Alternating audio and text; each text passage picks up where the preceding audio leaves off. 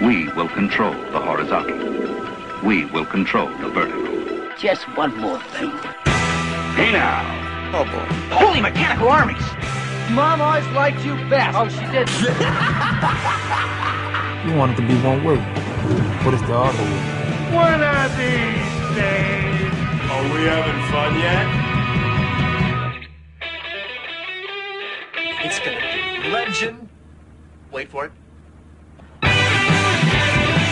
Now, you might very well think that, but of course I couldn't possibly comment. 30 Helens agree. Oh, come on! Missed it by that much. Good evening. Hello and welcome to the Televerse, Sound On Sight's TV podcast. This is Kate Kulzick, and I'm joined as ever by Simon Howell. Simon, how's it going? Oh, I've been worse. I'm mentally preparing for next week's pilgrimage out west, which is going to involve 2 55-hour bus rides. Normally, I would say that sounds exhausting, but I think you should take full advantage of that to sleep, because I don't know how you're alive, given the amount of recording you've been doing recently. It's true. This is recording the 5th in 3 days. Yeah, that's crazy. I applaud your efforts, sir. Well, good. Someone has to. One of those recordings in the past 3 days was we got a chance to talk with David Bax from Battleship Pretension and previously on about Cheers. So that's going to be coming at the end of the show. So much fun. David is our second three-peat guest. Yes, that is true. I think that makes you a friend of the show officially. Yeah. If you don't mind us saying that. Hopefully we're not alienating our guests. We could say bro of the show if you'd prefer, but I really wouldn't. We heard from plenty of you guys this week. Thank you so much for dropping us a line. We heard from Mario, who gave us sort of a rundown of what he's been keeping up with, and so you should go to the site and check that out. That was really cool. Thanks, Mario. A couple of things. He's digging American Horror Story. He liked last season a lot more than we did, and there's some critics who are really liking this season as compared to last season. Do you have any plans to check out American Horror Story this year? No. Yeah, I don't either. I scare too easy. Yeah, that's not my problem. I still have dark memories of the pilot being one of the worst things I've ever seen. Yeah, that's a love it or hate it kind of show.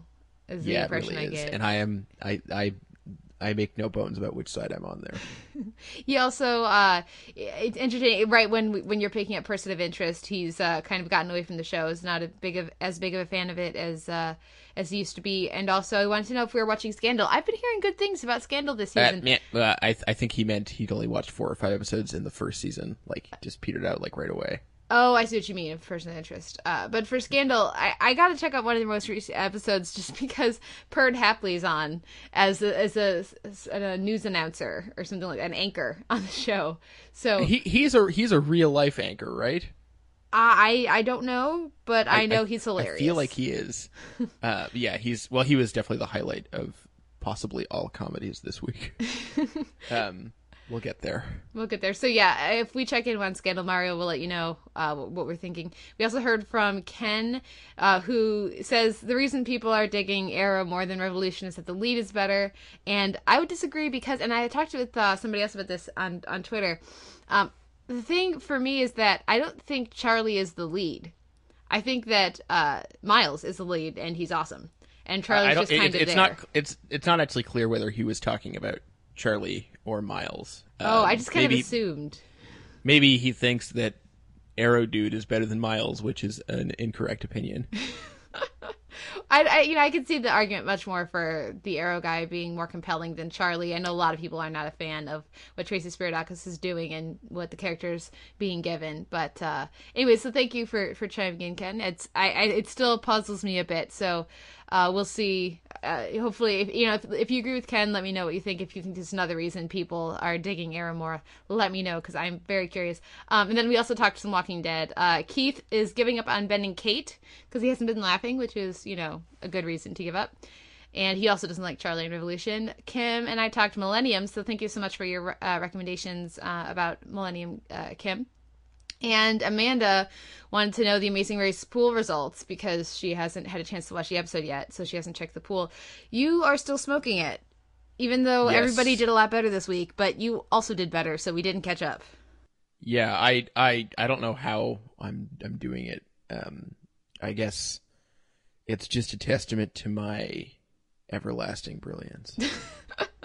We did get another person joining the pool this week, though. I believe Jess is going to be jumping in here with us for this next week. If you still want to join the Amazing Race pool, there's plenty of time. The big points all come at the end, so you definitely could join now and still be solidly in the running. So let us know. Drop us a line. Also, I put a very last second poll out to Twitter, Rebecca or Diane and Coach or Woody for Cheers. And I heard back from a couple people, 2 votes for Coach and 1 vote each for Rebecca and Diane. So I thought that was pretty entertaining. Yeah, no one ever seems to agree on those. Well, I would think there's more consensus over Diane than Coach v. Woody. I don't know. Let us know what you think. And of course, like I said, there'll be more Cheers talk at the end of the show. We got an iTunes rating this week, a review that is. Thank you so much to... Was that, like, did an entire arena of people start cheering? That was my David Caruso, yeah, but I didn't want to actually yell into the microphone. Nice. So that was from Grand Weepers, who likes that we disagree about things. So, awesome. He's going to like this episode. I'll keep finding your opinions ridiculous, and we'll have a good time. Good times. Yeah, we don't have a spotlight this week because we couldn't, we each listed, if we had to pick 3 things to spotlight, none of them overlapped. So yeah, which I don't think that's ever happened. I really don't think it has. Yeah. We're just all over the map. We also have at Sound On Sight an archive of all the different DVD shelves is up, so you can find that by going to Sound On Sight, clicking on podcasts and clicking DVD shelf. So if you want to listen to some of our previous guest segments, you can find that there at the site streaming. So that, I know some people were psyched about that, so hopefully you'll check it out. And then also it continues to be Horror Month. Yeah, it's 31 Days of Horror. This past weekend, I finally watched David Lynch's Inland Empire, which completely ruined my weekend. And if you want to know why, you can read the review. But although it is a great, great film. So yeah, this coming week, I guess I'll watch Carnival of Souls. I'm not totally sure. Anyway, we'll get there. As I see these reviews popping up, I'm increasingly confident in my decision to not partake in the reviewing of horror movies for October. We'll get you next year. By then you'll be a hardened vet. I don't know, but let's get into our week in TV, and we're gonna kick things off with Ben and Kate. It was a little lighter week in TV than it's been the past couple weeks because we don't have any pilots and there's only one premiere, and also because we had 2 of the nights the programming was pretty much taken out by debates. So, presidential debates. So, on Tuesday, we just have a couple shows. Ben and Kate 21st Birthday is the first of them. What did you think of this? We mentioned Ben and Kate earlier in terms of it not providing the lols, necessarily. And I think that's true. I think it's pushing the heartwarming angle a lot. Possibly too much. And this episode is definitely heavy on that, which is fine. It's a good way to get people invested in characters. So I guess in that sense, maybe it's good for the show's long game, but it would be nice if I laughed more. Well, I think one of the things this episode does right is it gives Lucy Punch more to do. She gets the laughs, I feel like, in this for the most part. But I do agree that we need to get some more solid laughs. So it is an enjoyable show. I can see where Keith is coming from, where he just isn't laughing, and so he's going to stop watching the show. Next is 30 for 30, There's No Place Like Home, which you didn't get a chance to see this week. This is a documentary about one man's quest to bring the original rules of basketball back to their home in Kansas. Basketball is the only sport created in the United States with where they still have the literal first sheet of paper that spelled out all the rules of the game, which is kind of astonishing. Anyways, this one really didn't work for me just because it's that old 30 for 30 thing where I wasn't very interested in the story, and therefore it's an hour and a half long movie with commercials, about an hour without commercials, and it didn't really suck me in. So if you don't read the plot synopsis and go, oh, that sounds interesting, then this probably is not one of the ones to watch. But I'm more interested in the one we have coming next week. I think it's called Benji. So we'll see what happens with that one. But I think that one actually got a theatrical release before it aired on 30 for 30. So it kind of feels like cheating, but we'll see. Also, you forgot to mention that James Naismith is Canadian. Yes, you're right. The creator of basketball is Canadian, making it a true American in the continental sense sport. Yes. Let's move on, though, to Wednesday, which had the premiere of Suburgatory, Homecoming. I didn't watch this one because it was on my list here, but honestly, I was busy this week and I didn't really care to. So that's not a good sign for my interest in the show. Am I wrong in that assessment? Should I run out and catch up with this? I thought it was pretty solid. It like Ben and Kate, it sort of was more pursuing of the heartwarming moments. In particular, I mean, they're really dealing with Tessa and her newfound interest in her mother. They talk about her as though she's like no longer on the planet.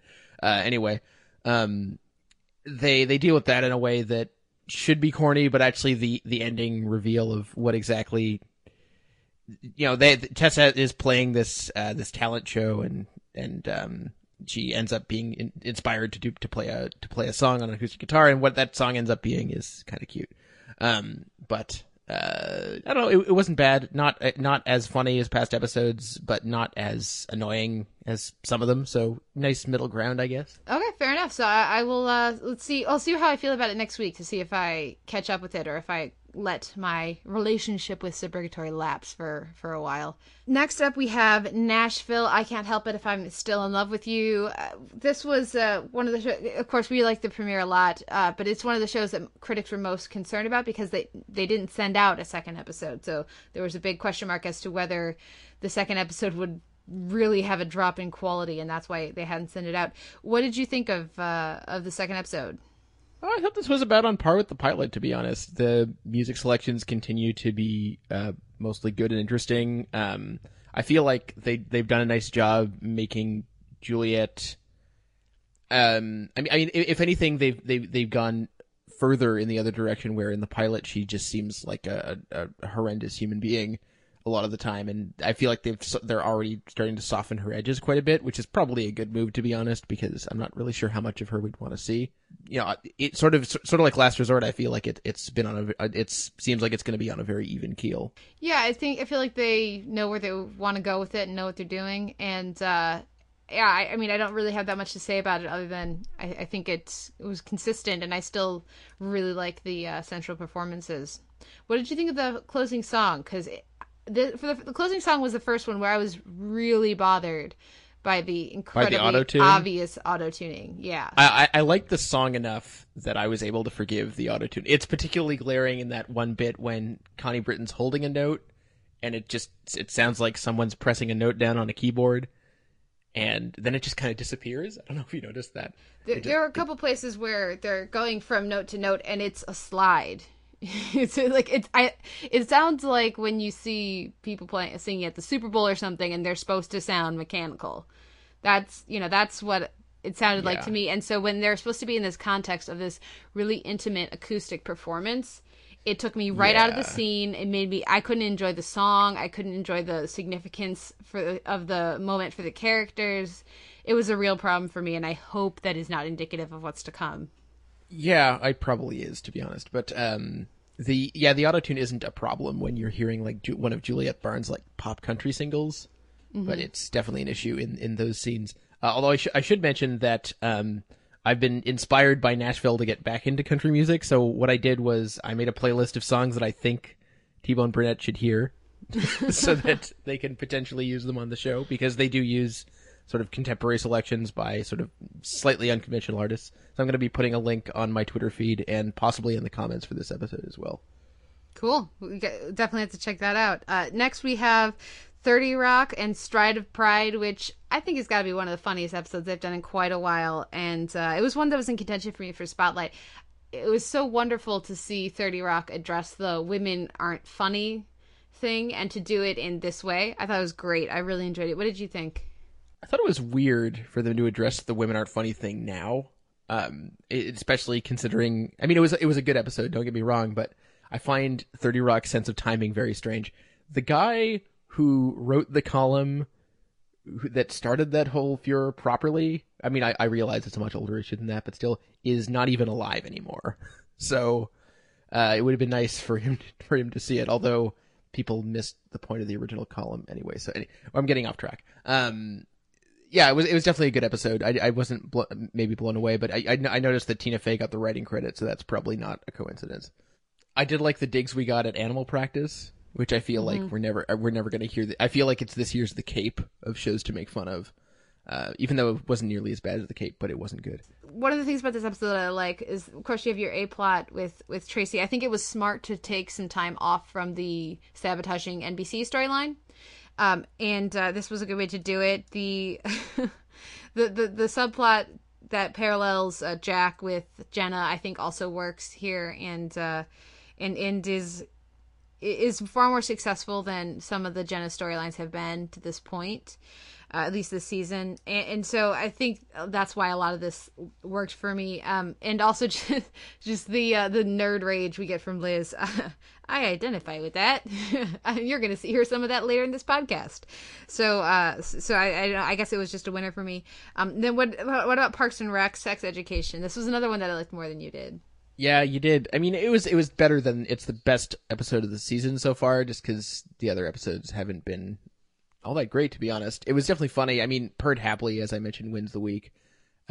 Every single those were some of his best segments ever.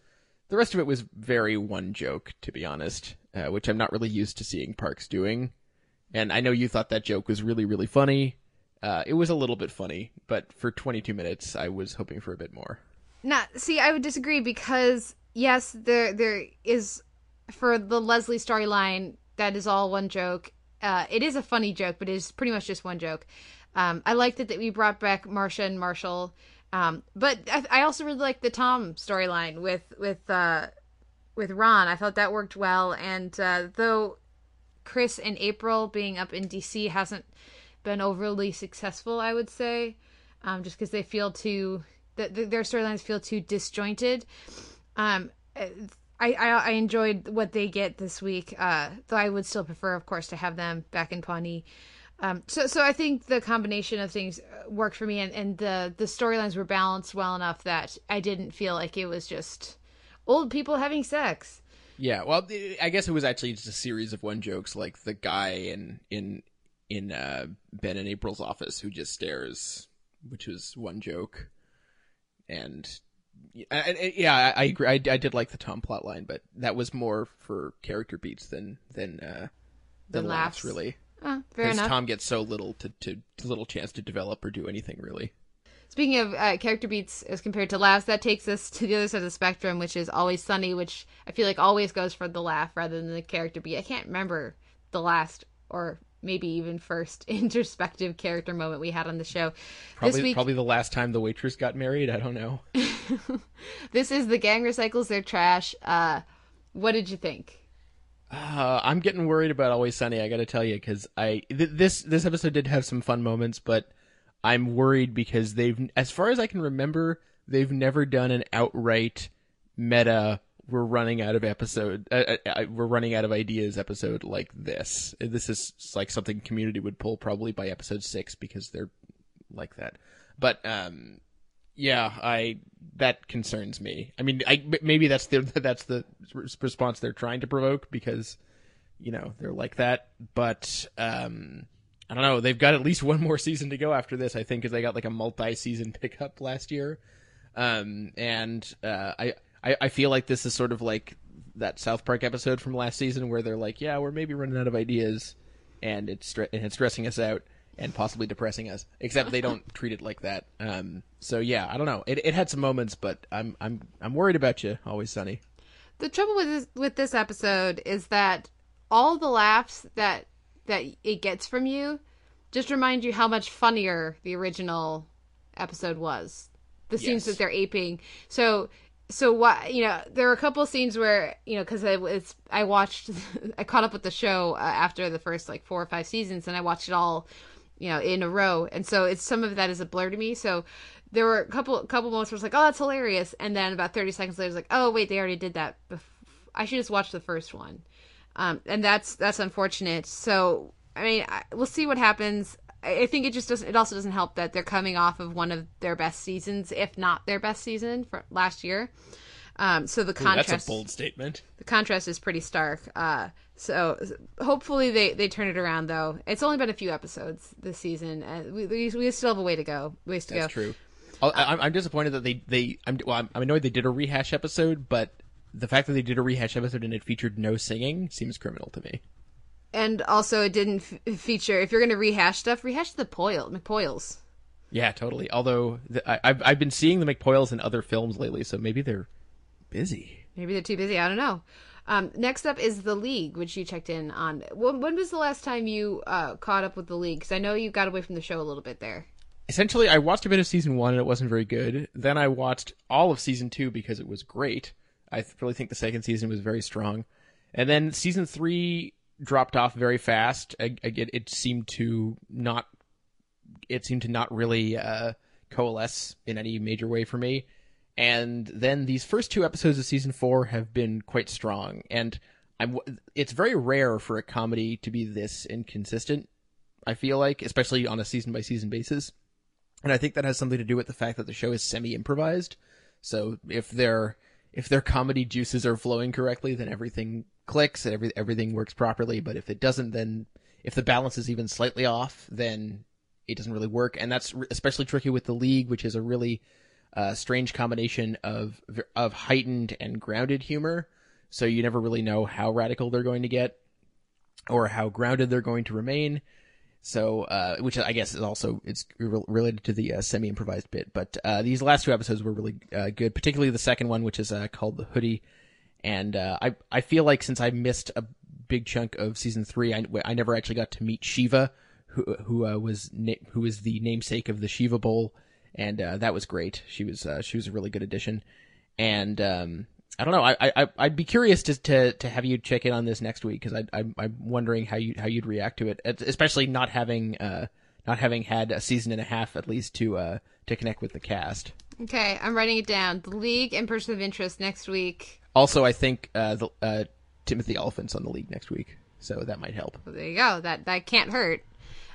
So yes, I will check in. I promise it here. I will check in and report back.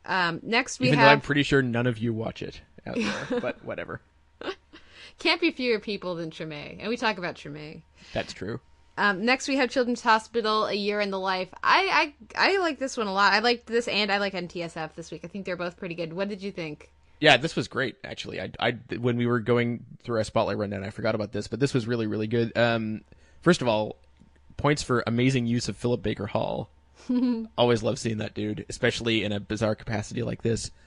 I mean, really, it was funny that it had a lot of good, hilarious bits, but really what I was most impressed by was just how sleek the direction was. And how assured the whole thing felt. It was very very high concept children's hospital, which is what they're best at. But all those quick transitions from month to month, from holiday to holiday in rapid succession, often with no editing, was very cool. Yeah, the structure of the episode, the bones of it are good here, and I think that's a big part of why it works as well as it does. Also, just like having Dr. Mengele, yes, be a character is pretty awesome, as well as who's really great at his cake pops or whatever those were. Oh yeah, his themed cake pops. So once again, high concept works well for them. This is high concept. The trend continues. Moving on to NTSF, which I somehow forgot to watch. I don't know how, because they're paired in my brain. This was Family Dies, which sees Paul Scheer's character get put into undercover into prison for killing the president of the Navy, so that he can take out his dad. And it's President of the Navy. Yes. Oh yes. That's his. That's the job title. He's very important. Yeah, I think it was a lot of fun. The ending promises more, or maybe a potential follow up down the line. So I look forward to it. But yeah, you should catch up with this one. Let us know what you think next week, maybe. But let's move on to The Vampire Diaries and Memorial. This was another spotlight contender for me. And the reason it can be a spotlight contender is because you caught up with the show ish. So yeah, basically, yeah. I looked at some recaps and decided I picked about 7 or 8 episodes, mostly finales, to be honest, because Vampire Diaries is good at those, and watched those and a few other key episodes. I feel like I get just about everything that's going on, with the exception of why Jeremy's a medium, which nobody really seems to have an answer for. It just kind of happened. Mm-hmm. So okay, ring blah blah blah. Blah, blah, blah. All right, whatever. So yeah, I thought this was good, quite good, in fact. I didn't think of it as spotlight worthy because I feel like it was kind of the same thing as, spoiler, Homeland, where it had a really great ending and the rest of it was just solid or decent. I didn't feel like there were too many, huge peaks before that.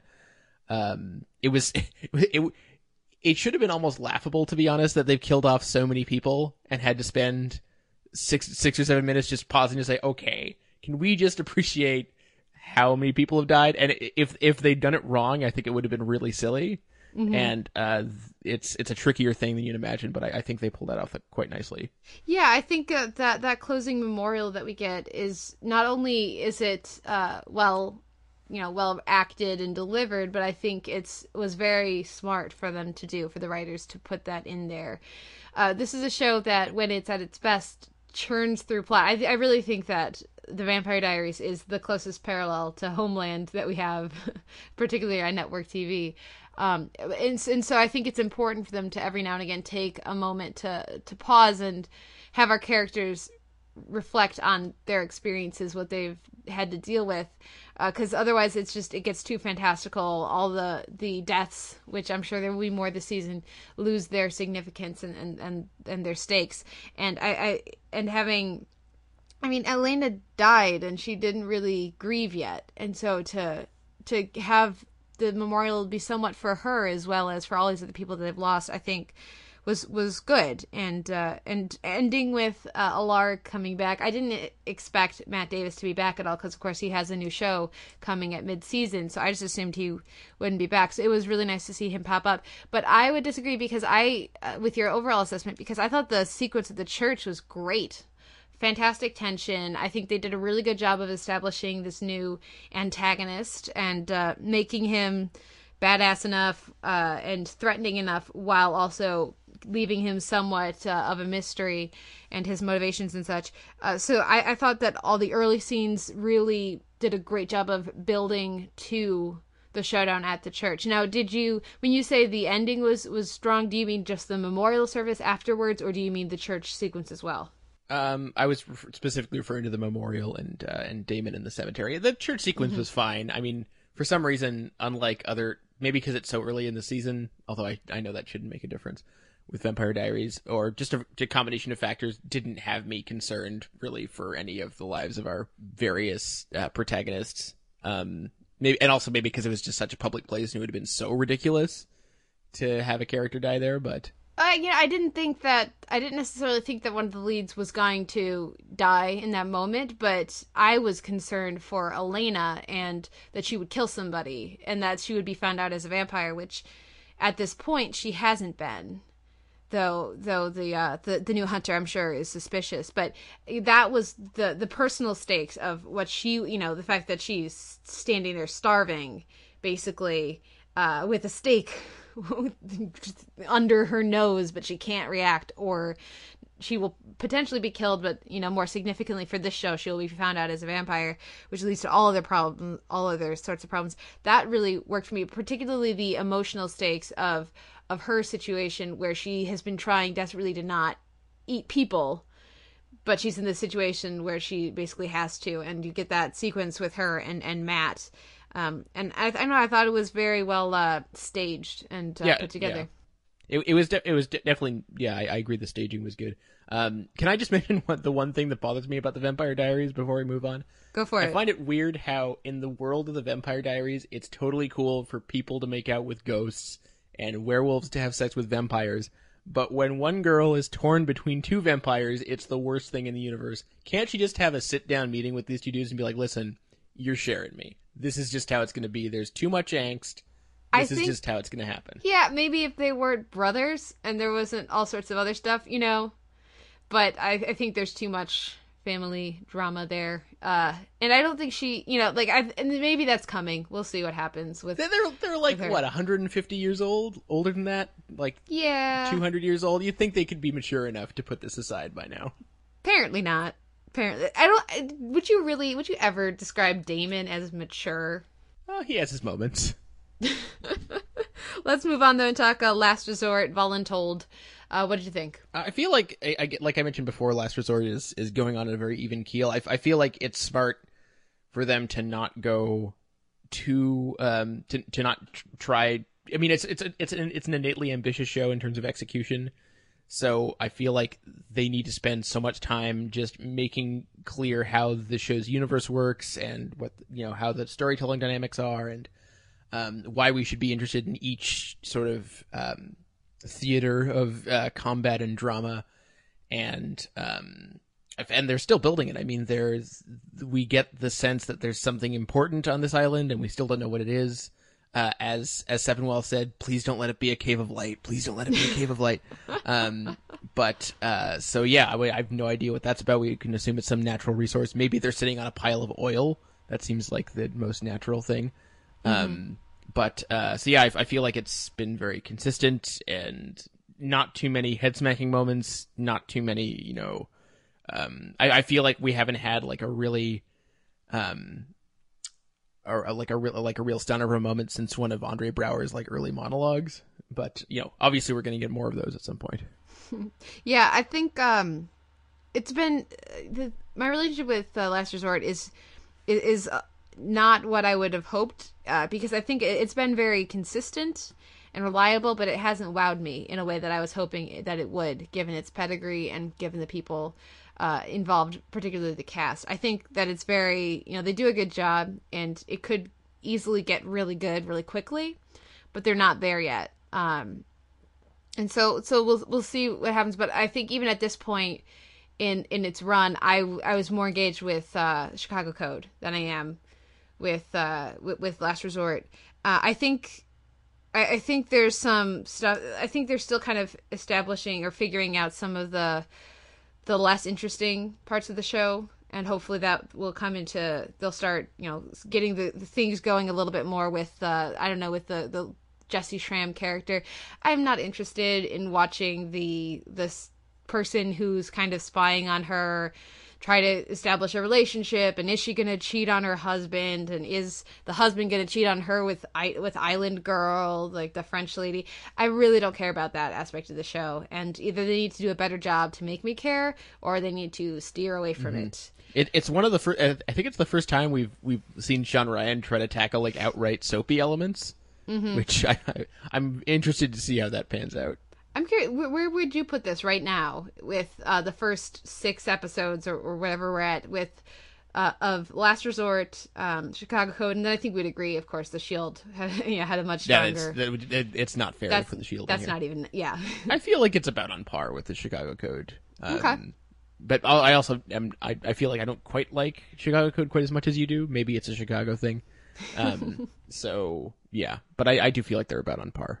Okay, fair enough. We'll see what happens. I do think that the manufactured drama of the nuclear guy, a nuclear engineer, can't leave, is rather uninteresting, because you'd think that they would set up, you know, so him to train a volunteer to take over his position, that it shouldn't be that difficult of a situation, or at least they should say why they can't. Yeah, it's only nuclear physics. The being in charge of the nuclear reactor on a sub is less nuclear physics than you might realize, and that's from, you know, in undergrad I knew somebody who did that job.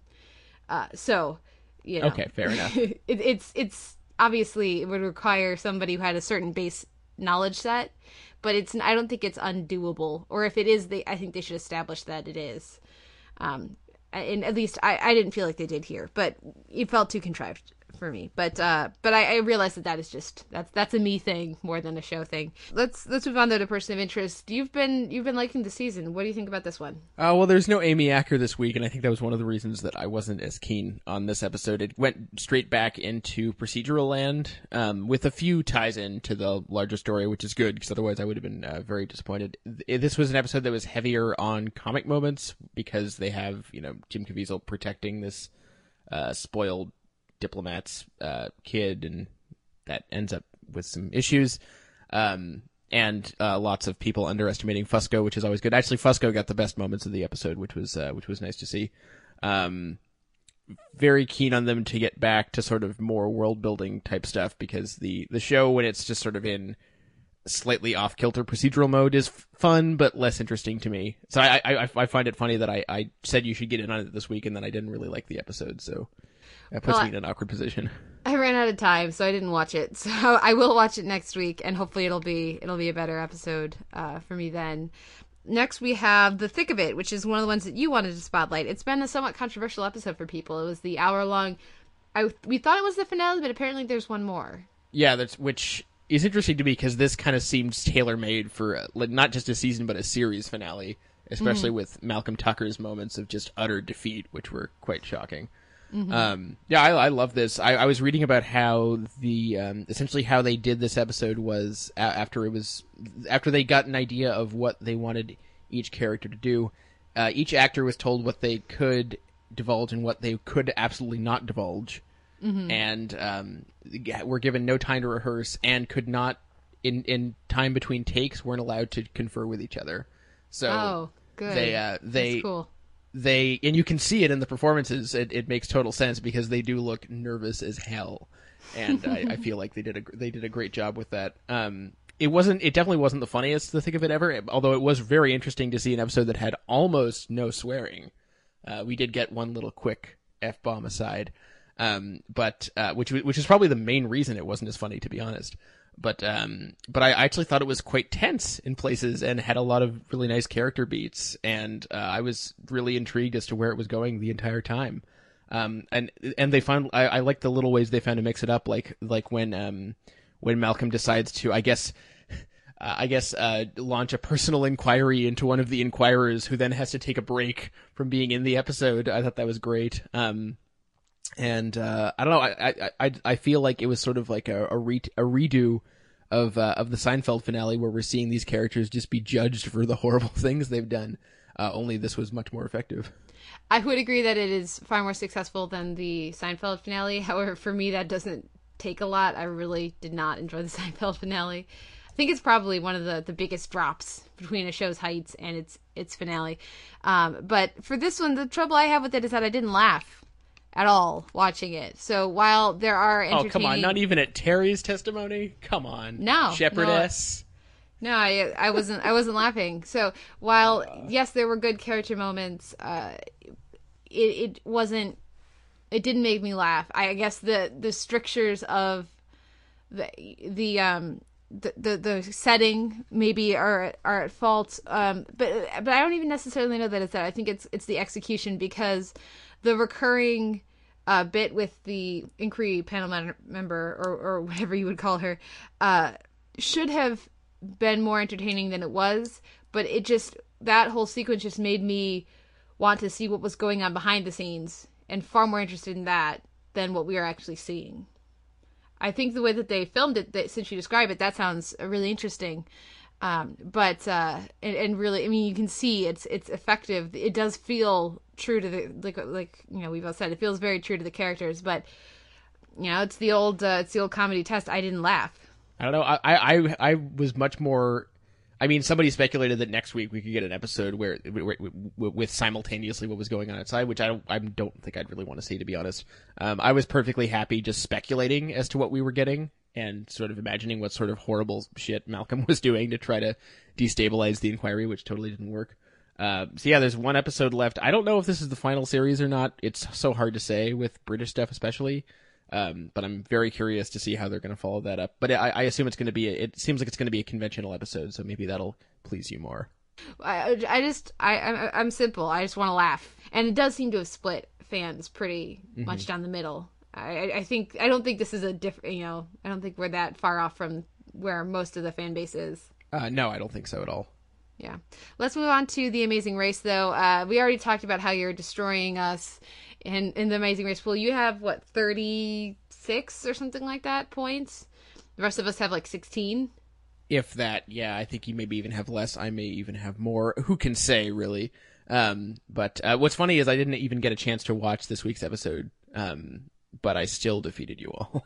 Yeah, this was the first leg of the race this time around to have particularly physically challenging things. I think that's been one of my problems with this season so far. The tasks have been too straightforward and not so for particularly there's been a bunch of things where the contestants just had to sit there. So the bull race, for example, they just sat on the back of a motorcycle. The cooking eggs last time, they just sat there while somebody else cooked eggs, and the challenging thing for them was to eat 2 eggs with hot sauce. With hot sauce, so I really think that they need to address that.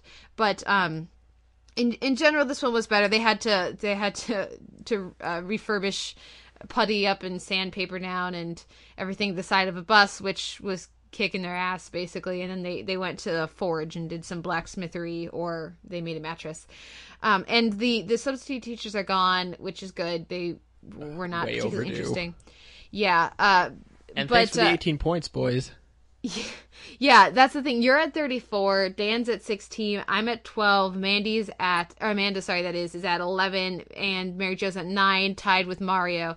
So the thing was that, you got 18 points this week. We finally started getting points, but you got 18 because you people were silly and didn't point all your points on those stupid people. So it would seem. We need to pick a little better. But yeah, I think they're in interesting places. I just would like to see more interesting tasks. And even though they're not my pick, I was happy to see that the Metalheads won. Yes.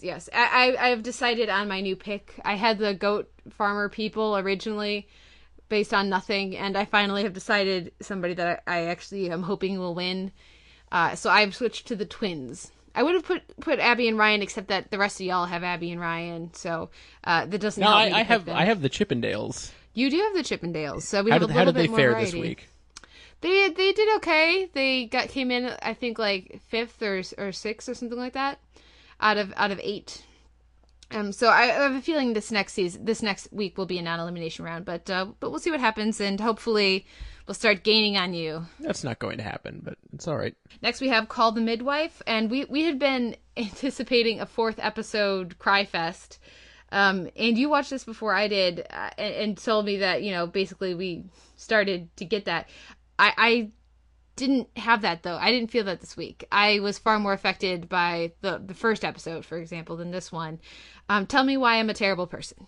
Well, I think what gets to you seems to be childbirth scenes, because the pilot has a lot of that, and I can see why, that maybe does more work on you. Whereas this week, I think what really got to me was the plot of it, although it was more like a standard hospital drama plot, I guess, but it was really nicely executed with the woman who it's toxemia.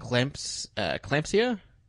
Preeclampsia. Yeah. That plot line I thought was really nicely executed, especially when he just comes home to basically an empty house. Or sorry, when the nurse comes home to an empty house to retrieve some of his things. I thought that was a really nicely played scene. The episode was really divided into 2 halves, and I thought the first half was a little bit more effective. But lots of great Chummy material. I mean, Chummy just rules. I think it was Mo Ryan who called her the Mr. Bates of Downton Abbey, which is incorrect because she's better than Mr. Bates. Absolutely. I don't know. I thought this was another pretty solid outing. Yeah, the difference with Mr. Bates and Chummy is that they're not trying to make Chummy into a tragic heroine. No, yeah. That's the big They're just difference. They're just letting her be awesome. I love all the dating talk with her and her at the dance, and I don't know, she just rules. The dance was fun. The whole baby snatching thing was a little bit less interesting. It was a little bit like a lost subplot from Les Mis, but in a not so great way. But I thought it was fine. I do feel like they went a little bit over the top in sort of designing the degradation sort of where the baby snatcher is hiding out, like, it was a little bit too much. Yeah, that didn't bother me at all, actually, but I was not a particular fan of that. I mean, I guess I was fine with this, with it. It's just that it soon became clear that everybody was going to be fine. Yeah. And so the baby's fine, the mom is fine. Kathleen ends up in prison, but she did steal a baby, so, you know. But she's alive, you know, she doesn't, like, kill herself or anything. So I think that's the issue. That's why it didn't affect me as much, because it felt more like they kind of chickened out of having any real harm come to anyone except for the toxemia patient. And then as soon as that character, you know, with that diagnosis came down, they knew they knew that she was going to die. So there wasn't any, you know, you had plenty of time, I guess, to adjust to what was going to happen there. I think what they have done, what this episode does do a good job of, is balancing the story between all the different nurses and midwives. And this was our first real time spent with the nurse who's caring for the toxemia patient. Yeah. And so seeing that her in, you know, working with the other people and also keeping Jenny more in the background, I think was smart. And we'll see what happens this next week with people off to a fun weekend away from the baby and midwifery, the babies and midwifery, which I feel like is not going to pan out well. But I also really like the beats we got with the nun. Mm-hmm. Just a couple of brief little scenes, but really lovely. Absolutely. Next we have The Good Wife and Don't Haze Me Bro. I love their episodes titles. They're always, last week, 2 Girls, 1 Code. This week, Don't Haze Me Bro. Good stuff. I guess it's the internet meme season. So it would seem. We still haven't had Good Wife. We had Good Wife in the spotlight once so far this season, but compared to last season, it hasn't really been in contention in a way that maybe it was last year. Do you think that is a fault of this season, or do you think it's just reliable but not particularly outstanding? So has the quality gone down, or is it just more consistent? I'm not sure. I feel like it's probably the most consistent drama on TV, which consistency can be a real curse when you're talking about, you know, tastemakers and crap like that, which I don't really care about. But this week in particular, I thought was fine, not earth shattering. I did feel like there were more interesting ways they could have taken the court case. Like, for instance, when the opposition moves to look at it as a hate crime, I thought it would have been way more interesting if the kid had turned out to be gay, and then they have to prove that even though he was gay, it wasn't a hate crime. That seems like it would have been way more difficult. But then as soon as he wasn't, I was like, and then they just kept shifting the goal line, so it was a different kind of hate crime. It seemed like their case was ridiculous on its face. So there wasn't much tension for me in the court aspect. Yeah, but we did get none of Kalinda's husband this week, unless I blocked it out. It's true. We didn't get any of it, and that was great.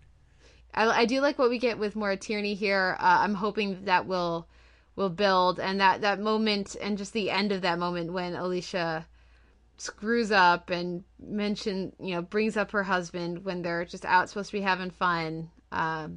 It was so awkward and painful to watch, and yes, it was. It was great. I don't know how I feel about the Alicia and Carrie sharing an office thing. It feels like a gag they can't really pull off more than one episode, but we'll see. Yeah, that does seem like it'll get old. But I keep wanting, like, underscoring from How to Succeed in Business without really trying to like typewriters or something like that underneath those scenes. But hopefully that's gonna start. Oh, and Jackie. We didn't mention Jackie. She's back. Oh, we should mention Jackie. Yes, she's back and she's seeing bugs. Yeah, I don't know how I felt about them having, like, wacky music for every time she was hallucinating. That seemed a little weird. Well, I do appreciate taking that approach as opposed to an uber dramatic approach, at least for now, because of where this is probably heading. But yeah, it definitely, that's a little bit of a question mark. I'll give you that. We'll see what happens with her. I guess they decided to get tired of her being like a Machiavellian uber bitch, so that's probably for the best. Yeah. Let's move on to Treme, which is up next with I thought I heard Buddy Bolden say, what did you think of this episode? Not enough Antoine. Come on. They teased us with that adorable sequence of Antoine jamming out with his kids, and then we got almost none of him for the rest of the episode, which was unfortunate. Although we did get Sonny, and we did get the real estate guy, but we didn't get enough Antoine. Come on, guys, get your priorities straight. Yeah, especially after last week where we didn't have Sonny, I didn't realize how little I cared about him until he wasn't in an episode. And I would be fine if they got rid of Nelson, too. So to the point where I was like, oh, man, when they showed up on screen. And I don't know that I give that blame to the actors necessarily, but the combination of performance and writing, those characters aren't interesting, and they're taking time away from very interesting characters. Like Antoine. Yeah, and I felt like at least with Sonny, what they could have done was maybe like while he's out in the town, see Annie and the family being like super joyous, and then maybe that makes his relapse make a little more sense. But they didn't do that, and I feel like the show does a really nice job sort of interweaving its characters when it feels like it, and this week it didn't feel like it there. So oh well. If we're going to talk about Annie's family, let's talk about Isabella Rossellini as her mom. Amazing casting. Amazing casting. That was great, and I like that there was no drama there at all. Like there was some little awkwardnesses here and there. They start to go there, and then they don't. And it's like whatever. We all like each other, so that's fine. I loved Melissa Leo in the scene where she's challenging the police captain. That was particularly intense. I mean, she's one of the best actresses in TV history, so I guess we shouldn't be surprised. Well, and I love the scenes we get with Sophia this week, how she's starting to really get pushed down, just made small by her constant persecution by the cops, getting pulled over for forgetting her blinker. I mean, I think the performance from the actress in that, there's the wordless reaction to that whole sequence from her was great, and then the way that it plays in to the later scene with Melissa Leo, I think, was really good. And it's nice to find, because as much as I enjoy the fact that Sophia and the family, even when John Goodman was still around, that they fully support, taking on corrupt cops and like, yeah, we'll handle it, whatever. I like the reality of showing that this is a 16, 17-year-old girl, having to constantly, fear whenever she sees a set of flashing lights is gotta be having a toll on her. Yeah, they're doing a really nice job with that. Although I feel like they've had 4 or 5 episodes maybe where the cops' behavior is pretty much the same. Except we do get an escalation, I guess, at the end of the episode, but I feel like they can probably start going somewhere new with that now. Yeah. We'll see what happens next. Next up is Homeland and a new car smell. Everybody was talking about this episode this week, but for me, it wasn't. It's not in the spotlight because it's a solid, fine episode with a really successful closing 2 minutes. And the unlike for me with Vampire Diaries, the beginning didn't feel like it was necessarily building, gradually gaining attention to the last minute. It felt like the last couple minutes were just a punch in the face of awesome. What did you think? Yeah, this was like the Homeland equivalent of a mic drop. Like, boom, we did it. Once again, getting to a point where if any other showrunner was writing this show, this would be a series finale or next to last episode. Like in Breaking Bad terminology, this is like Skyler outing Walt in season 2. This is getting ridiculous. Very, very curious to see where this season is going. I have some vague possibilities, I guess, but I really have no idea what this, like, do you have any conception of what the season finale of this season could be? Is there still going to be an Earth? We'll see what happens, but I think what some people have speculated of the CIA attempting to, and theoretically successfully, turning Brody into a double agent against Al Qaeda. It makes a lot of sense, because then you can have Claire Danes and Damian Lewis working together, and damn, do those two have chemistry. So more Yes. scenes with them together. I mean, I think it also helps that we don't get very many scenes with the two of them, but when they are electric on screen together. Yeah, even just that scene where they run into each To other. each other, air quotes. And you're like, cut it with a knife. Exactly. But even though they're both lying, they're a really good pair. And those scenes were definitely the best of the earlier part of the episode. And I also really like the addition of Estee's like inside man, who's just such a douche. But he's a very professional, very reliable douche, but still a douche. Well, and there are several things this episode does that I appreciate in that we skip right over Estes acting like a dick. He immediately apologizes to Carrie. You were right. I was wrong. I'm sorry. And they move forward. And this is all you're going to get. They immediately call Carrie back. Saul doesn't bring up Carrie. Estes like, yeah, we got to get Carrie in on this because she was right. She saw what we didn't, and she knows this stuff and this guy way better than we do. I like that they didn't spend any time drawing that out. I like that they didn't spend any time drawing out, Carrie and Brody getting back together. But I did like they had Estes guy being like, so this is weird. Yeah. Yeah. So there's a bunch of things that I think it does right.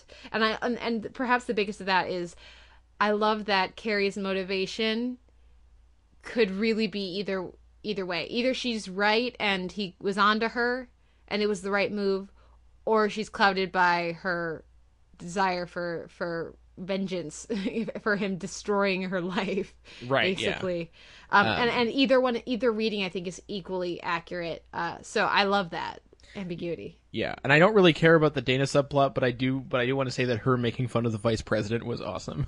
Yeah, that was great. Yeah, Dana's great. She's one of the better teenagers on TV, I think. Oh, she's right really now, improved. She's got to be the best, right? Just looking at our show list. I do like the Good Wife kids, but we haven't really seen them lately. Yeah, definitely. Let's move on and talk about The Voice. Of course, you don't watch, but I have a little bit of a 30 Rock, Liz Lemon style nerd rage that I got to get out here. So we had since the last episode, there have been 2 different battle episodes, and my pet peeve has popped up in both of them, and that's the critique of someone being overly trained, and someone's training being something that is hampering them and really could be a problem for them. And that is bullshit. And here's why. The trouble is that the judges or the coaches and the contestants are not saying what they mean. For example, in the first one, on the Tuesday episode this past week, Adam Levine and Mary J. Blige were talking about, someone being overly trained. The problem is that she was over-articulating all of her words, and she wasn't doing any musical phrasing. So the problem wasn't that she has training. The problem was that she has poor training, or was only focusing on technique and not focusing on music. Training, it gives somebody control and choice in what they're doing. So in this most recent episode, last night's episode, when Alexis was over articulating, the way that she was able to bring that back and fix that is because she has training. Whereas the person she was singing against, Dana Rosa, was almost mumbling. There were barely words there in what he was saying. And that is equally frustrating. It's just as frustrating to over-articulate everything you say, and another thing you say can't make any sense.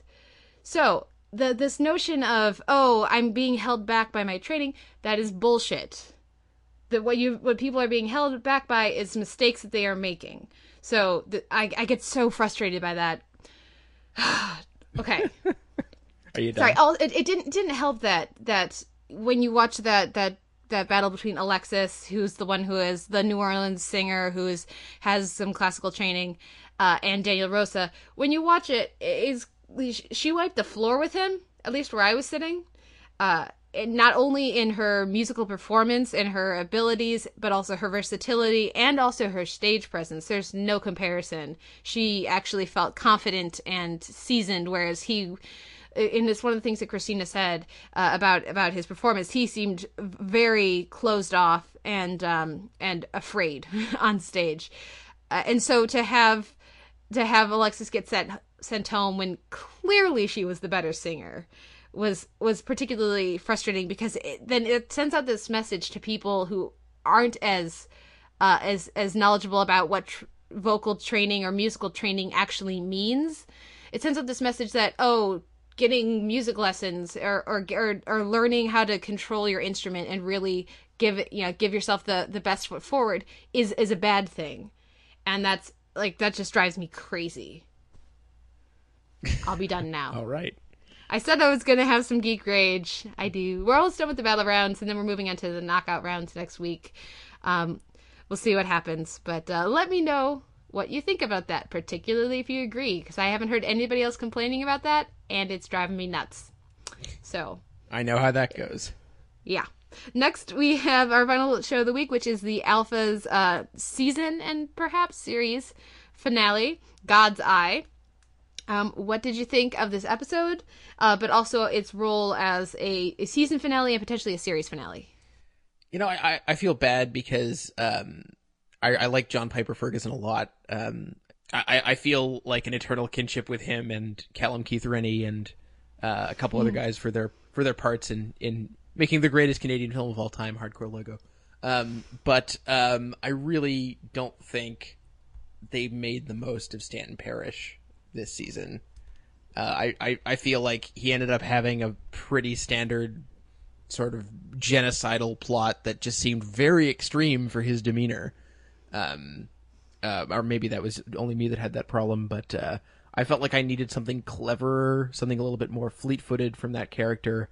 The way they solved it just by cutting the power grid, for the most part, just seemed a little bit too easy. And I don't know, anybody else thinking, oh, that's what happened in Revolution?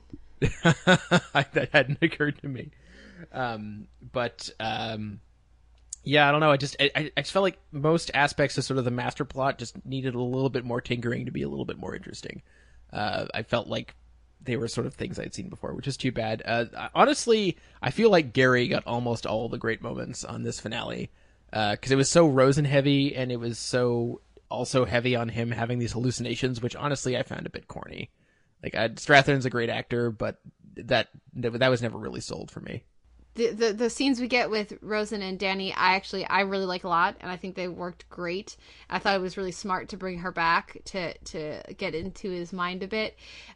So yeah, I actually absolutely disagree with you on that. I will agree that Gary is really good here. And while I think the writing for Stanton Parrish maybe is not great, particularly this notion that Rosen is going to be in charge afterwards when there's no way the crazier fringe of alphas is going to let that happen, is just foolish and seems short-sighted from somebody like him.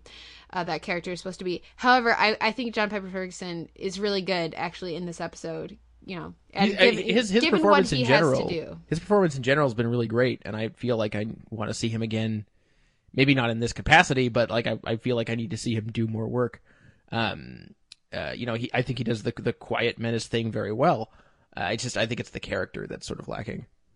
I think when it comes to Gary this week, I love what we get with him and his mom at the hospital. I think that's great.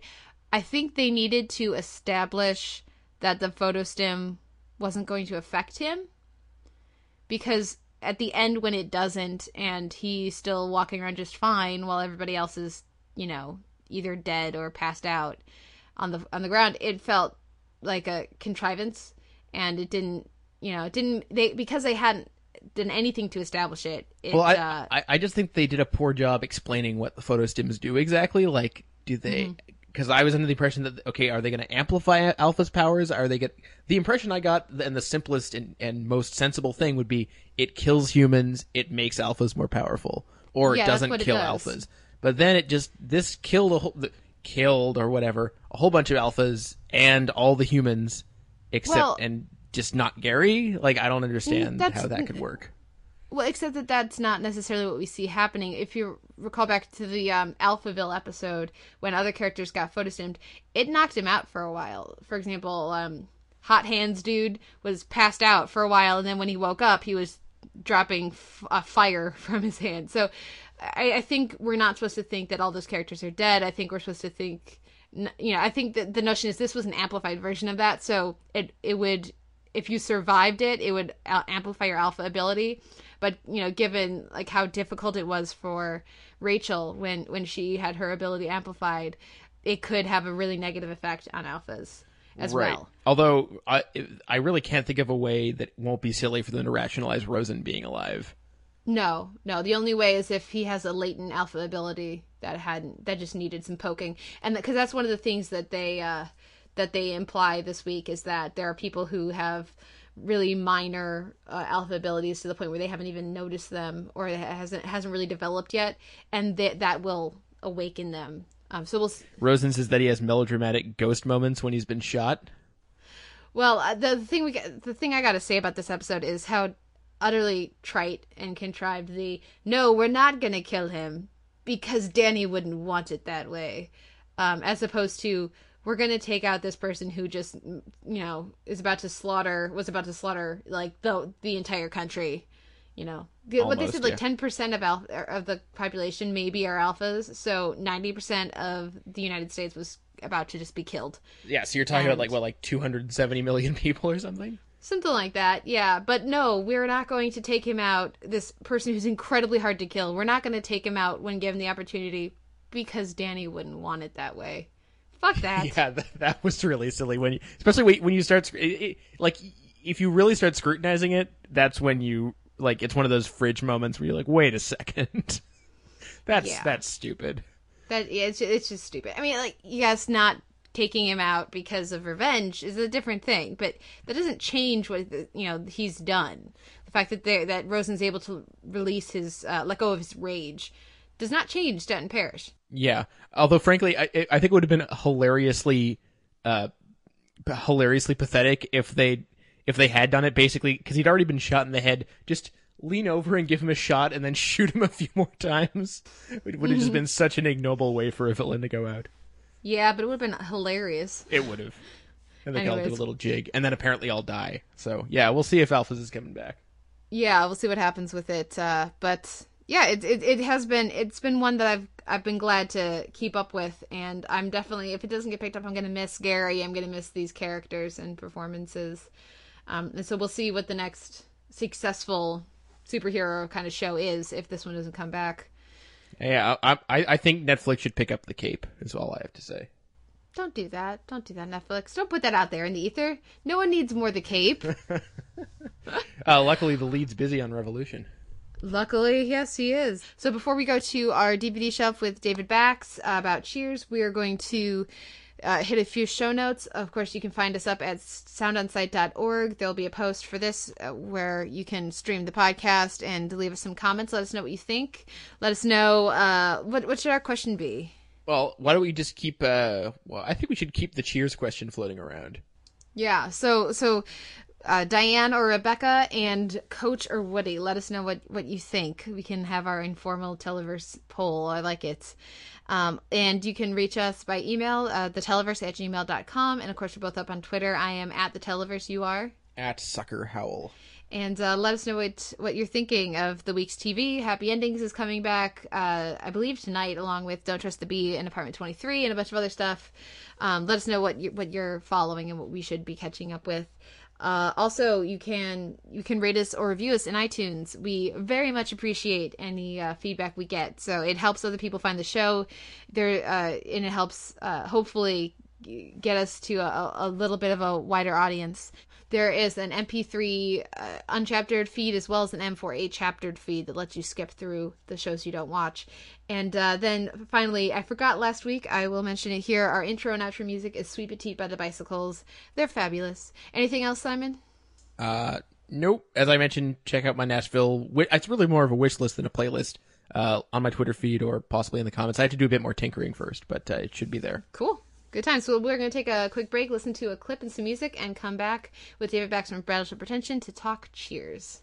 Knock it off, Sam. Home to my book. Still working on that novel, huh, Coach? Yeah, going on 6 years now. I just got a feeling I might finish it tonight. You're writing a novel? No, reading one. Wait a second, Coach. I want you to take Norm home. Norm! I'm up. All right, one quick one, then I really gotta fly, Sammy.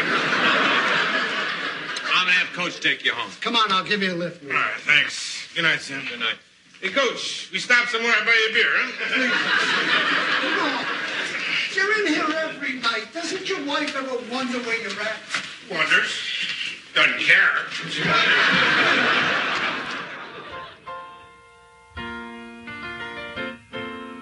Making your way in the world today takes everything you've got. Taking a break from all your worries sure would help a lot. Wouldn't you like to get away? Sometimes you wanna go where everybody knows your name, and they're always glad you came. You wanna be where you can see our troubles are all the same. You wanna be where everybody knows your name. You wanna go where people know people are all the same. You wanna go where everybody knows your name.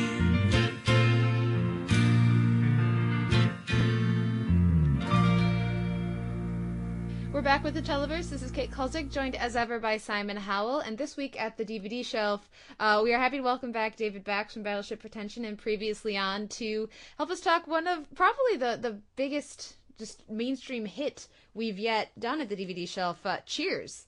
So, David, welcome back to the show. Oh, thanks for having me on. I don't know if the mic is picking up the fact that my neighbors are having a loud party and there's like ranchero music streaming through my window, but that's just what it's like here. It's been a nonstop party since I finished watching all 11 seasons of Cheers.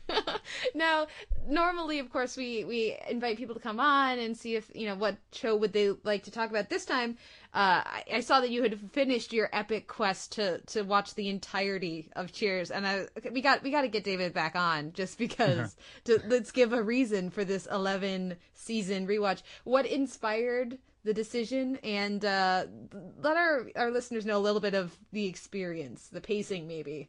Well, I mean, what inspired the decision was just someone telling me, did you know all 11 seasons are, streaming on Netflix? And I thought, oh, that'd be something that would be fun to do to actually, because over the years I've probably seen most of the episodes in syndication, but those, it was years ago and they were all out of order, and I thought it'd be fun to actually watch the show progress. And so I just started doing like a few a night, and then I would take time off, and it ended up taking me in total about 14 months to watch the whole thing. No, wait. But how long did it take to watch the first, say, 6 or 7 seasons as compared to the last few? Yeah, that's I'm trying to remember when I got to when I got to the midway point, because I remember finishing the second season around Christmas. I don't know, but definitely it was harder to watch seasons like 7, 8, and 9. That's a low point. Well, any show that goes 11 seasons is gonna have ups and downs. I think most live action shows, especially when you have primarily the same cast the whole way, 11 seasons isn't necessarily a good idea, but I thought this was a great opportunity to talk Cheers. I had seen very little of Cheers. Of course, it's kind of hard to avoid catching an episode of Cheers here and there if you watch as much TV as we do. But I hadn't really ever sat down and watched it with a critical eye. So you sent a list of episodes. I sent you a list of 15 episodes, which was ambitious because it was like 48 hours ago. But apparently I have no life because I got to them all, and it was. You watched all 15 of those? All the ones that you sent, yes. Dude, this is how she operates. This is apparently how I roll. I don't know if that just means I need more of a social life, but it was fun. I had a good time with it. Now, I was for the most part a latecomer to Cheers. Simon, what was your relationship with the show? I didn't see any Cheers until about 6 or 7 months ago when I came into Movieland one day, and I believe it was either Dan Maxim or Eric Mendoza who said, let's watch some Cheers. And we had the entirety of Cheers at work. And at first I was like, well, that's a dumb idea. It's some dumb old sitcom for dumb people. And I don't know, it's just my stupid Neanderthal brain. And then we started watching it, and it was hilarious. And I can't speak to exactly how much Cheers I watched at work for a variety of reasons. But I would estimate I probably saw at least 30 episodes of Cheers at work. And then over the last couple weeks, when I figured we were going to start doing this, I watched another dozen or so. So I'm not David Bax versed in Cheers, but I'm maybe slightly more than Kate Kulzick versed in Cheers. Far more. It sounds like it's. Now, I have a list here of just a few things, a handful of things about Cheers that I think are utterly remarkable. And the fact that it's very funny is not on this list. But I was just going to kind of go through these quickly, and I'm curious what you guys think. First of all, it cannot be stressed enough how rare it is to find a comedy that has a good pilot. And not only does Cheers have a good pilot, it has one of the best comedy pilots I've ever seen. This show survived 2 significant cast changes. The characters in this hangout, it's like a hangout kind of comedy, they all actually have jobs that we see them doing for the most part. It has an amazing theme song and credits. It actually was successful while also being good. And a significant percentage of the cast, if not a majority of the cast, are not pretty people. This show will never get made again. Well, and when you say, sorry, the bit about the jobs that you didn't mention that's important is that they're not well-paying jobs. Yeah. This is a thoroughly blue-collar sitcom. Yeah, even Sam, who starts with money, being a former ball player and in the bar and stuff, by the end of the series, they found ways for him to lose most of his money and sort of be scraping by and worried about the bar's income. First, he loses his boat, and then the bar burns down at the beginning of season 11 and has to be rebuilt. So he is strapped for cash by the end. Well, and you know, at the beginning, of course, one of this is one of the most well-known and iconic couples in TV history with Sam and Diane. But when Shelley Long left the cast and I brought in Kirstie Alley as Rebecca, she came in as the boss because he didn't own the bar anymore. And you know, from that point on, and people, it's easy to forget that people often forget that Kirstie Alley was on the show longer than Shelley Long. So for over half he does get it back, but there's a significant change up in the power dynamic and in, some of the roles a couple different times in the series. Well, and maybe this is a good time to get into it. It seems to me there's 2 pressing casting questions that need to be asked, and that's I knew this was coming and I don't have my answers, so David, you have to go first. So obviously you've got Coach or Woody is the first one. Coach. I guess I go Woody, though I really like Coach too. See, I have to go Woody too, if only because I shamefully I've seen way more Woody episodes than Coach episodes, which makes it totally unfair. Well, but there are way more. He was on 8 of the 11 seasons, and Coach was only on the first 3. But the dementia humor doesn't really do it for me.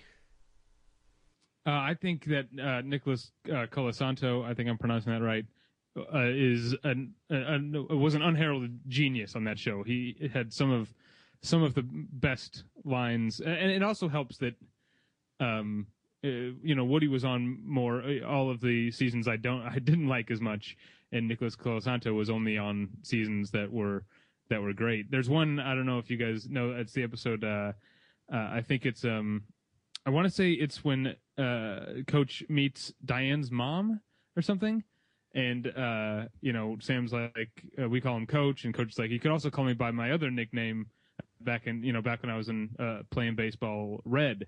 And she goes, did your hair used to be red? And he goes, no, I read a book. It's maybe my favorite line, like my favorite joke in the entire 11 seasons. Well, and the thing you get with Coach that I really appreciate, and maybe I just didn't see enough episodes, but I didn't get the sense from the other characters at all, is that he has a long relationship and history with Sam. With having had those years where he was Sam's coach, and so with these, obviously there's a strong relationship between Sam and Carla, they're very close friends. You get the impression that Carla doesn't necessarily have a lot of friends, a lot of family. I get the impression a lot of family, but not necessarily a lot of friends. But you don't, from none of these other characters, do you really get that kind of personal history as between Sam and Coach. But what you get with Woody that I really enjoy is he's basically a child. And so not only does putting him next to Sam, particularly in his relationship with Kelly, his eventual wife, not only does it add an interesting dynamic to the show to have this kind of innocence at a bar, but also it makes Sam kind of skeezy, and I really enjoy that they go there with their character. Well, and when you mention that dimension, I think the thing that really stood out to me about sort of watching sort of beyond the initial rush of episodes that I saw, especially watching the ones that I did over the last week or so, what's interesting to me about Cheers above all else is that it's not afraid to be sad a lot. I mean, which is perfect when it's, this is a show set in a bar. This is a show about people who hang out in a place where you sit and you drink and you talk. And so much of the show is just people talking. And I feel like that's something we've lost in a way in sort of more contemporary sitcoms. We don't have so much of characters just sitting around on a set discussing their lives and their problems. And I was watching the finale in particular, and so much of that is just, it's so stark. Yeah, but I mean, that came back in the finale, but that's actually something I think they lost post Diane. Ooh, I find Rebecca an utterly pathetic character, incredibly sad. But I just mean that tone, I think, of allowing the show to sit in a sad moment, and not make it mawkish, the way that a lot of sitcoms will do that now, but in ways that feel very theatrical and manipulative, and there's some big music cue. This show in its early seasons would felt more real in its sadness. Yeah, and I hate to jump straight to it, but they make some really brave choices in that finale, I think. So what do you? I mean, I agree, but what are you referring to? Well, I just mean in general, the closing scenes of the series are so. The way it just brings us to the essence of the show, which is Sam in the bar, pondering what he's done with his life, and it's not so much. It's no longer a will they, won't they. It's no longer a madcap affair. It's just a man in his bar. Well, and it defines the show as, for a show that, in the consciousness of so many people, particularly after the fact, particularly now, its legacy tends to be, for many people, Sam and Diane. It starkly defines the show as not about will they, won't they, but as about, just a man, a guy, and even just it's like you said, David and Simon, both of you said actually earlier, it's the note that it ends on. It reminds me very much actually of the final line in Firefly. Well, here I am. Yeah. And so while I absolutely love the speech that we get from Norm in the finale, and I love that's the note that that he gets it, and that the delivery is fabulous. But that it ends with. And by the way, right before that, even in a sad scene like that, allowing Woody like a great Cheers joke when he says what he thinks the meaning of life is, and Sam's like, "Oh, you're really giving me a lot to think about." I'm sorry, Sam. I hate it when someone does that to me. Well, it's a show that I mean, and again, I'm sure over the course of the 11 seasons, maybe they didn't always stick true to this, but in what I saw, it knows its characters from the first moment that we meet them in the pilot all the way through. Yeah, that's true. I think, there were episodes that I watched where there was stuff that shouldn't have been funny. Like there was stuff where if you read it in a teleplay, it would read like a clunker. But that's what great screen chemistry will do. Mm-hmm. Like, there's especially just some really broad gags that if any other sitcom cast tried it on, you would just it would be a head smacking moment, but they can pull it off because they're such a charming ensemble. Yeah, but I mean, I guess you guys are in the position of either not having seen it in a little while, or like not having just finished it, or having just finished the episodes that I recommended and skipped all the Bar Wars. I'm still like close enough to those latter seasons to definitely remember some of the clunkers. The beginning of season 6 has Sam, no longer the owner of the bar, getting a job as a sports anchor on a local news and rapping the sports news. Oh God. It's horrifyingly embarrassing. They definitely. Wait a minute! Did Cheers accidentally invent cringe humor? Maybe, yeah. But that gets me to something that I really want to talk about, which is that the show is so, as much as it is not defined only by Sam and Diane, defined or divided in the Diane and post Diane era for me.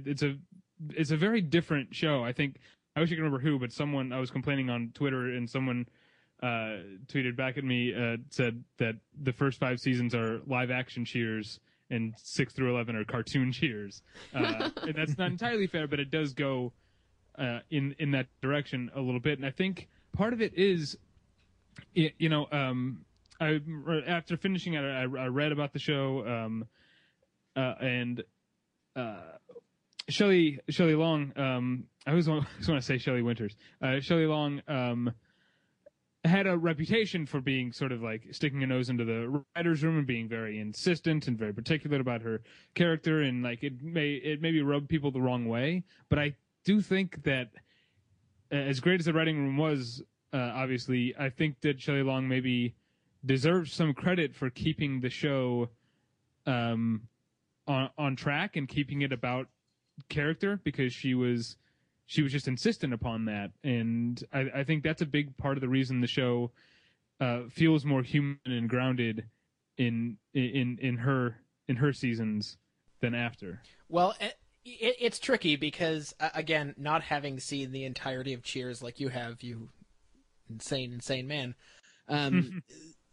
I have a difficult time. Just imagine that Shelley Long had stayed on for all 11 seasons, assuming there were still 11 seasons. Thank you. Like, what else could they have done? No, that's a good point. That's a good point. With Sam and Diane. Like, how many more times can they get them together and break them up? It's going to turn into How I Met Your Mother. So, in a way, it's, even though, I mean, I don't think anyone, let's be brutally honest, does anyone prefer Kirstie Alley to Shelley Long? A lot of people do, actually.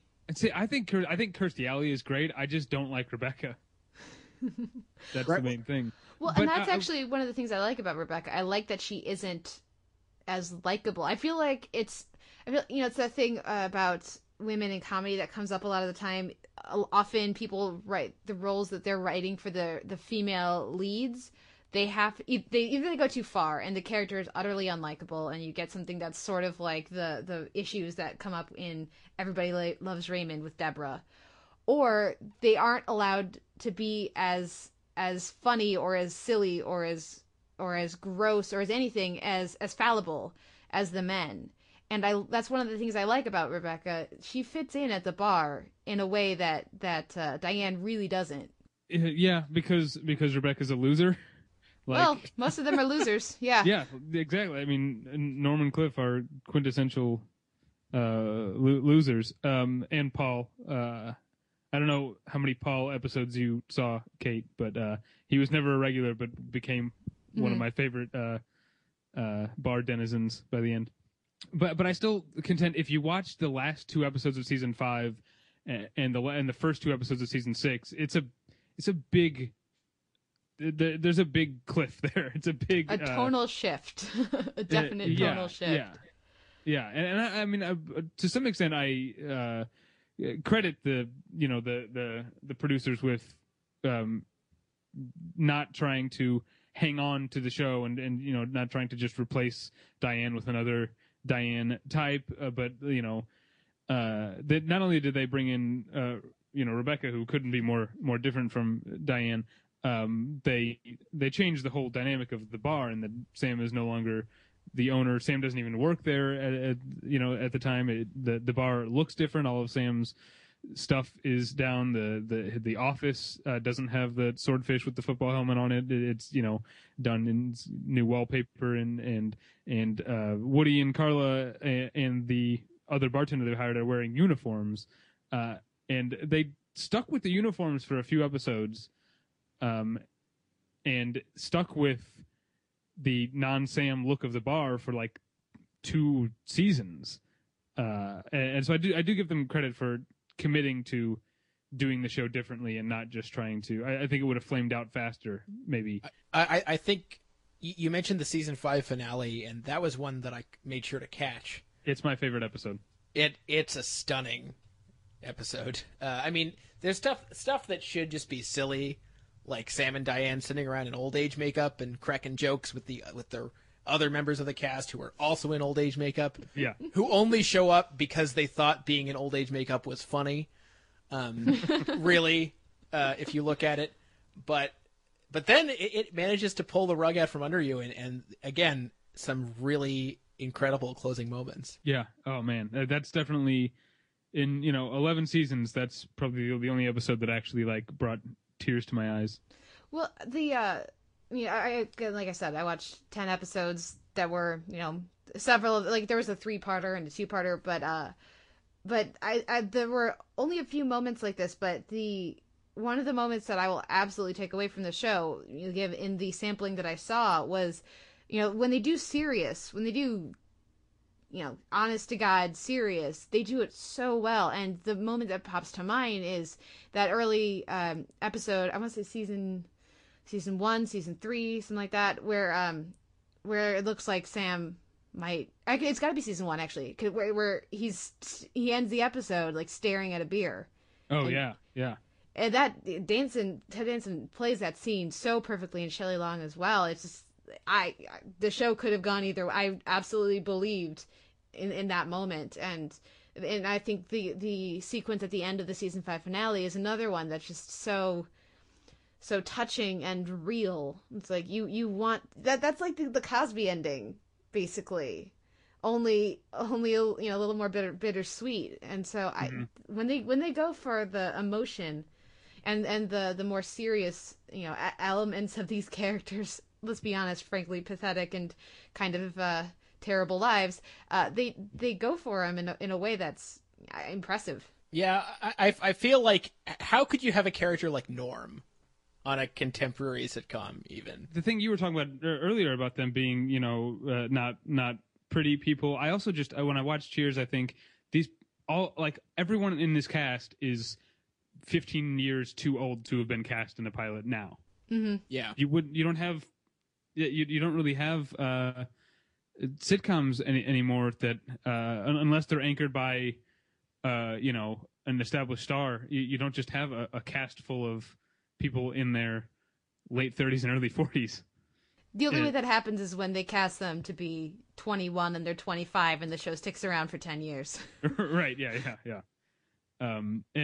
Norm has one of those sad moments in a later season that really stuck with me. There's a plot line in an episode where he's being audited, and the IRS auditor is a woman who offers basically offers to get him off scot-free if he'll sleep with her, and he actually decides he's going to go through with it, and then he has this speech at the end. He can't do it.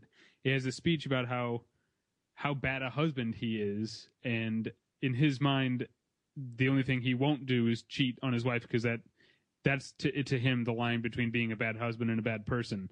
And it's a speech that you're like, good for you, but you're right, you are also a very bad husband. It's like so recognizing of the flaws of the character. It's not a great episode. It goes a little broad, but it's a great ending. Yeah. Well, and to have a speech like that, and then but you're gonna come in tomorrow night and spend the entire evening at the bar and neglect your family. Yeah, which is more or less exactly the note that he also gets in the finale. Yeah, with maybe a little bit more redemptive, but you don't really buy it. Yeah, I buy the final speech he gives to Sam in the finale. I buy it 100%. I just don't know for him that thing that he loves is necessarily his wife or his family. Yes. Yeah. We haven't even talked about Kelsey Grammer, you know. Yeah, I wanted to mention one more Diane or Norm joke. Diane says it's early. I think it's in season 1. Diane says, "Doesn't your wife get upset that you spend so little time with her?" And Norm's like, "Would you?" Which is really a variant of a line from the pilot where I think she asks, "Does she wonder where you are?" And she says, "Sure." She just doesn't care. Yeah. So yeah, let's Grammer? talk Kelsey. Yeah, exactly.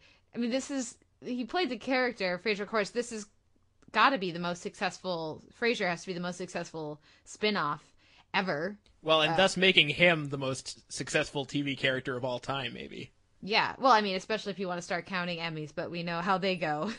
Once you win once. But that's... So, yeah, he played that character for, I guess, like... 20-something years? seasons? Yeah. Yeah, that's crazy. Absolutely crazy. And, you know what, first of all, watching this, he's such a baby. He's so young. It's like you just want to pinch his cheeks. And yet he is still too old. Well, that's what makes the character so much fun, I think. In those his early episodes, he's so thin, like so much thinner than you. But you can kind of tell with Kelsey Grammer. I think once he realized he had a good job, he let himself go because he plumps up pretty quickly. He's got quite a gut. He was also drinking like a madman during the. Yeah, that'll help. During he was horrid drunk during the time that he was on Cheers. I have to say my favorite Frasier centric episode that I saw is actually from season 6. It's called The Crane Mutiny.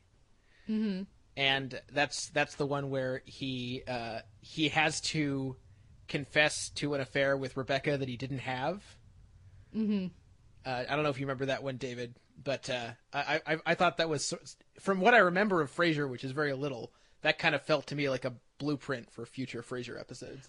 There were a couple that I watched, particularly the one where there's a dinner party and everybody ends up, except for Sam because he's far too level-headed, ends up locked in the bathroom at one point or another. It was a really fun episode, but what gave me even more enjoyment was watching that and remembering episodes of Frasier that came later that were clearly directly paralleling this episode of Cheers that I had never seen. So I think they did, and of course there's already plans to do a Frasier DVD shelf down the line, but having this character be so similar, so immediately constructed, but then also in certain ways just tweaked just the right amount between Cheers and Frasier shows a lot about why most spin-offs don't work. Mm-hmm. Like I was talking about with Kirstie Alley liking her even when I don't like Rebecca, even at the when the show was at its lowest to me, Frasier was still reliable because I felt like Kelsey Grammer just sold things with so much gusto. There's a scene where Frasier and Robin Colcord are kind of like squaring off by quoting Shakespeare to one another. Of course. And like for like this 5-minute stretch, it stops being a sitcom and it's just like these two great actors doing Shakespeare to one another, and it's awesome. It's amazing. I can't remember the name of the guy who plays Robin Colcord. I always liked him. He was on The West Wing from time to time, and he was in one memorable episode of My So-Called Life. I want to say Roger Rees. That's it. Yeah, that's it. Yeah, he's fabulous. And love him. The last person I want to single out for praise isn't technically part of the main cast, I guess, although she's somewhere in between, is Bebe Neuwirth. Yeah. Who, of course, plays Well, she Lilith. was a regular for the last 2 or 3 seasons. She's in the credits. Okay. She's awesome. Yeah. Well, and she does so much with a character that seems so limited. Yeah, that should get old really quickly. And I mean, clearly she came, of course, she has a long history on the stage and on Broadway, and she brings so much character to such a deadpan and not funny really person. Yeah. And especially the pairing, the 1-2 of Kelsey Grammer and Bebe Neuwirth together works great. Yeah, and they occasionally found excuses for Bebe Neuwirth to sing on the show. There are not nearly enough, in my opinion. Not nearly enough. But I like that she's this sort of dead fish type. But you find out things about her, such as the fact the repeated references to her and Frasier having bizarre sex life, vibrant sex life. But then also that she has, like Bebe Neuwirth, she has this sort of desire to perform in her blood. I don't know. I know you watched An Old-Fashioned Wedding parts 1 and 2, right, Kate? Mm-hmm. Yeah. I don't know if you remember that episode, Simon, but in order to keep the wedding guests company, she's essentially just like putting on like a vaudeville act, and we don't actually see it because the entire episode takes place in the kitchen, but you see her sort of coming in and like doesn't even seem like Lilith at all, and asking for things to juggle, and I guess that's the upside of a character sticking around in a season, in a series long enough, is they get to explore things about her and flesh her out. Does anybody else see Frasier and Lilith as not that far of a stretch from the Will Ferrell, Rachel Dratch Lava sketch? Because I feel like give them a couple bottles of wine and that's where they're at. yeah, that's true. Now, we do actually have to wrap up. We're getting to the end of our time. Before we go to favorite episodes or any of that, now, of course, I shouldn't be asking this. I shouldn't have brought it up because I don't really have an answer yet. But favorite character, if you can only pick one. Oh, it's Diane. Uh-huh. I think that she's just a very well written, and it's not often in TV or movies at all that you get to see someone who is a pompous pseudo-intellectual and also a sympathetic character. That's like a stock sort of type, comedic type who's supposed to be sort of there to be derided, and she is. I like whenever holes are punctured in her pseudo-intellectualism, but for her to be as real as she is at the same time is I can't think of another character like Diane. Simon? I have to go with Norm because for the same reason I can't think of an analog to Norm on another show, certainly in another sitcom, someone who's allowed to be pathetic while also being sympathetic and while also being funny, and is allowed to stay more or less in that space, from what I can tell, for a huge swath of time, and who you somehow don't get sick of. I think that's an incredibly rare commodity. You could maybe say George on Seinfeld, but George is much more he's much more openly contemptible. Yeah. Norm knows who he is, and he's pretty much good with it.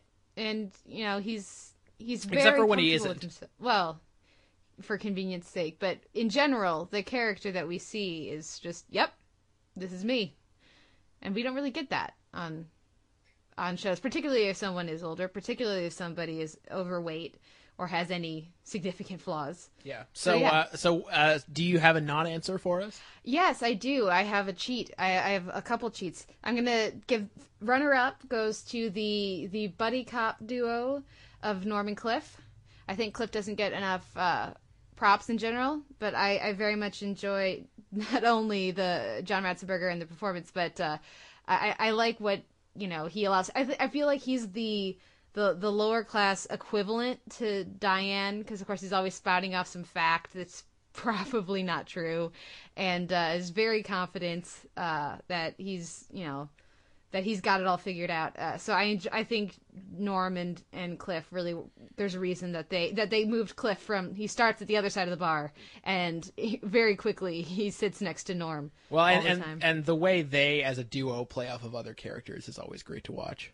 Absolutely. And then I'm gonna give it to Carla. I love Carla. She's fabulous. I think perhaps, I don't know, it's a cast full of reliable people, but I love that they never shy away from her hatred of Diane. And ever. It's great. I love her just like bawling with agony in the season 5 finale, not because she thinks it's beautiful.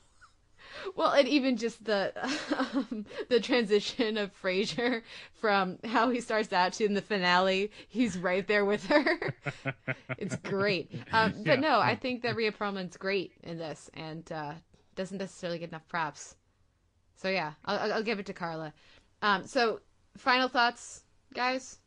I someday hope to actually traverse the same journey that David has undertaken. Someday, when I have the time and the money. But I don't have either of those yet. But I would like to, including the bum seasons, including all 27 Bar Wars.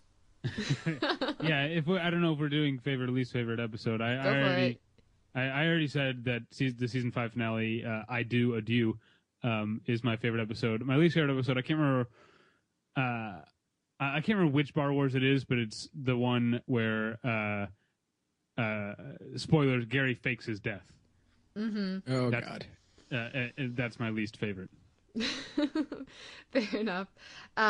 Runner up for favorite episode, an old-fashioned wedding two-parter. Even though it's in the midst, it's in the non-Diane years, it's an amazing episode. Well, and it's a perfect encapsulation of what we were talking. Those two episodes, when you watch them back to back, they're both fabulous, but you can see such a different tone, like we were saying. The wedding episode is well, I guess they're both wedding episodes, but Woody's wedding that's straight up farce, and we would see a lot more of that on Frasier as well, and so I'm a fan of farce, but so all the move the dead body, and that's always I'm always going to enjoy that, but yeah, in the Diane finale is just as good, but in a very different way. But if I had to give it to one episode, just because we watched so many fucking terrible pilots on this podcast, I'm giving it to the pilot because it is just so, I can't get over. Everybody says whenever you see a list of the best pilots, the best comedy pilots, everybody always talks about the Cheers pilots. And maybe I'm overhyping this for any of our listeners who haven't seen any Cheers, or haven't seen the pilot at least, but from there's nothing that is in the later, the best episodes necessarily of the show that isn't in that pilot. These characters, from the moment they walk on the screen, Norm, he walks in, everybody yells Norm. Like the staples of what this show are there from the first moment with Sam, and and then the other final. I will say real quick, there is Cliff does change a little bit in that in the early seasons he's annoying and he talks a lot, but most of the things that he says are actually true. It's just that he's annoying and always talking about trivia. And as the series goes on, he becomes less and less credible. That's not a complaint. I actually like that. Well, and that's a character that wasn't in the original script. Ratzenberger came in, I think, to read for Norm, and I don't know I don't remember the specifics of it, but basically, I think found out that they were going to give it to Wendt or something like that. And he asked, "Well, do you have a character who has his keys on the outside?" Oh, you got to have a character who has his keys on the outside. People like that. Do you have a character? Because they're always because that he saw that. I love that he saw that element of Cliff as so indicative of the entire character, that he's the kind of guy that has a giant set of keys, probably he only needs like a third of them, that he has on like a pull thing so everybody can see how important he is. It's great. The other things I want to mention, first of all, I love the theme song. It's like one of the catchiest ever, and I love the opening credits, and I think they go a long way to avoiding the show being too dated. Because really, can you think of other shows in the 80s and what their credits were like? Yeah, that's true. Yeah, that's true. And most of the imagery of the opening themes is so old that it is timeless. I guess. Yeah. The show's fashion though definitely does. Especially in the later years. Yeah. Oof. Oh man. Yeah, Sam's not looking good when he starts wearing powder blue blazers. Yeah. And zip up coat things. But I guess the largest takeaway was this is one of those shows that lives up to the hype. It is worth checking out. If you catch it on Netflix, where like David said, it's all up streaming, or whether you catch it on Nick at Night. Even they even show shows as old as Cheers on Nick at Night anymore. They constantly are making me feel ancient with their Friends reruns. But yeah, it's definitely it's as good as everybody says, and you guys should totally check it out. So David, thank you so much for coming on. Where can our listeners find you online? BattleshipPretension.com for a weekly film discussion podcast and tons of film reviews, and then occasionally previously-on-show.com. My other podcast is Previously On, which I am just sort of still trying to figure out how to do on my own. It's a show that's been going for over 2.5 years, but has been in a bit of a state of flux. Yeah, lately my co-host left, so it's pretty much just me now, and I'm trying to figure that out. Well, they're both shows well worth listening to. Listen to David the Transform Previously On. Watch the process. It'll be fun, I'm sure. So thank you again, David, for coming on, and thank you everyone for listening. We'll be back next week with another episode of The Televerse.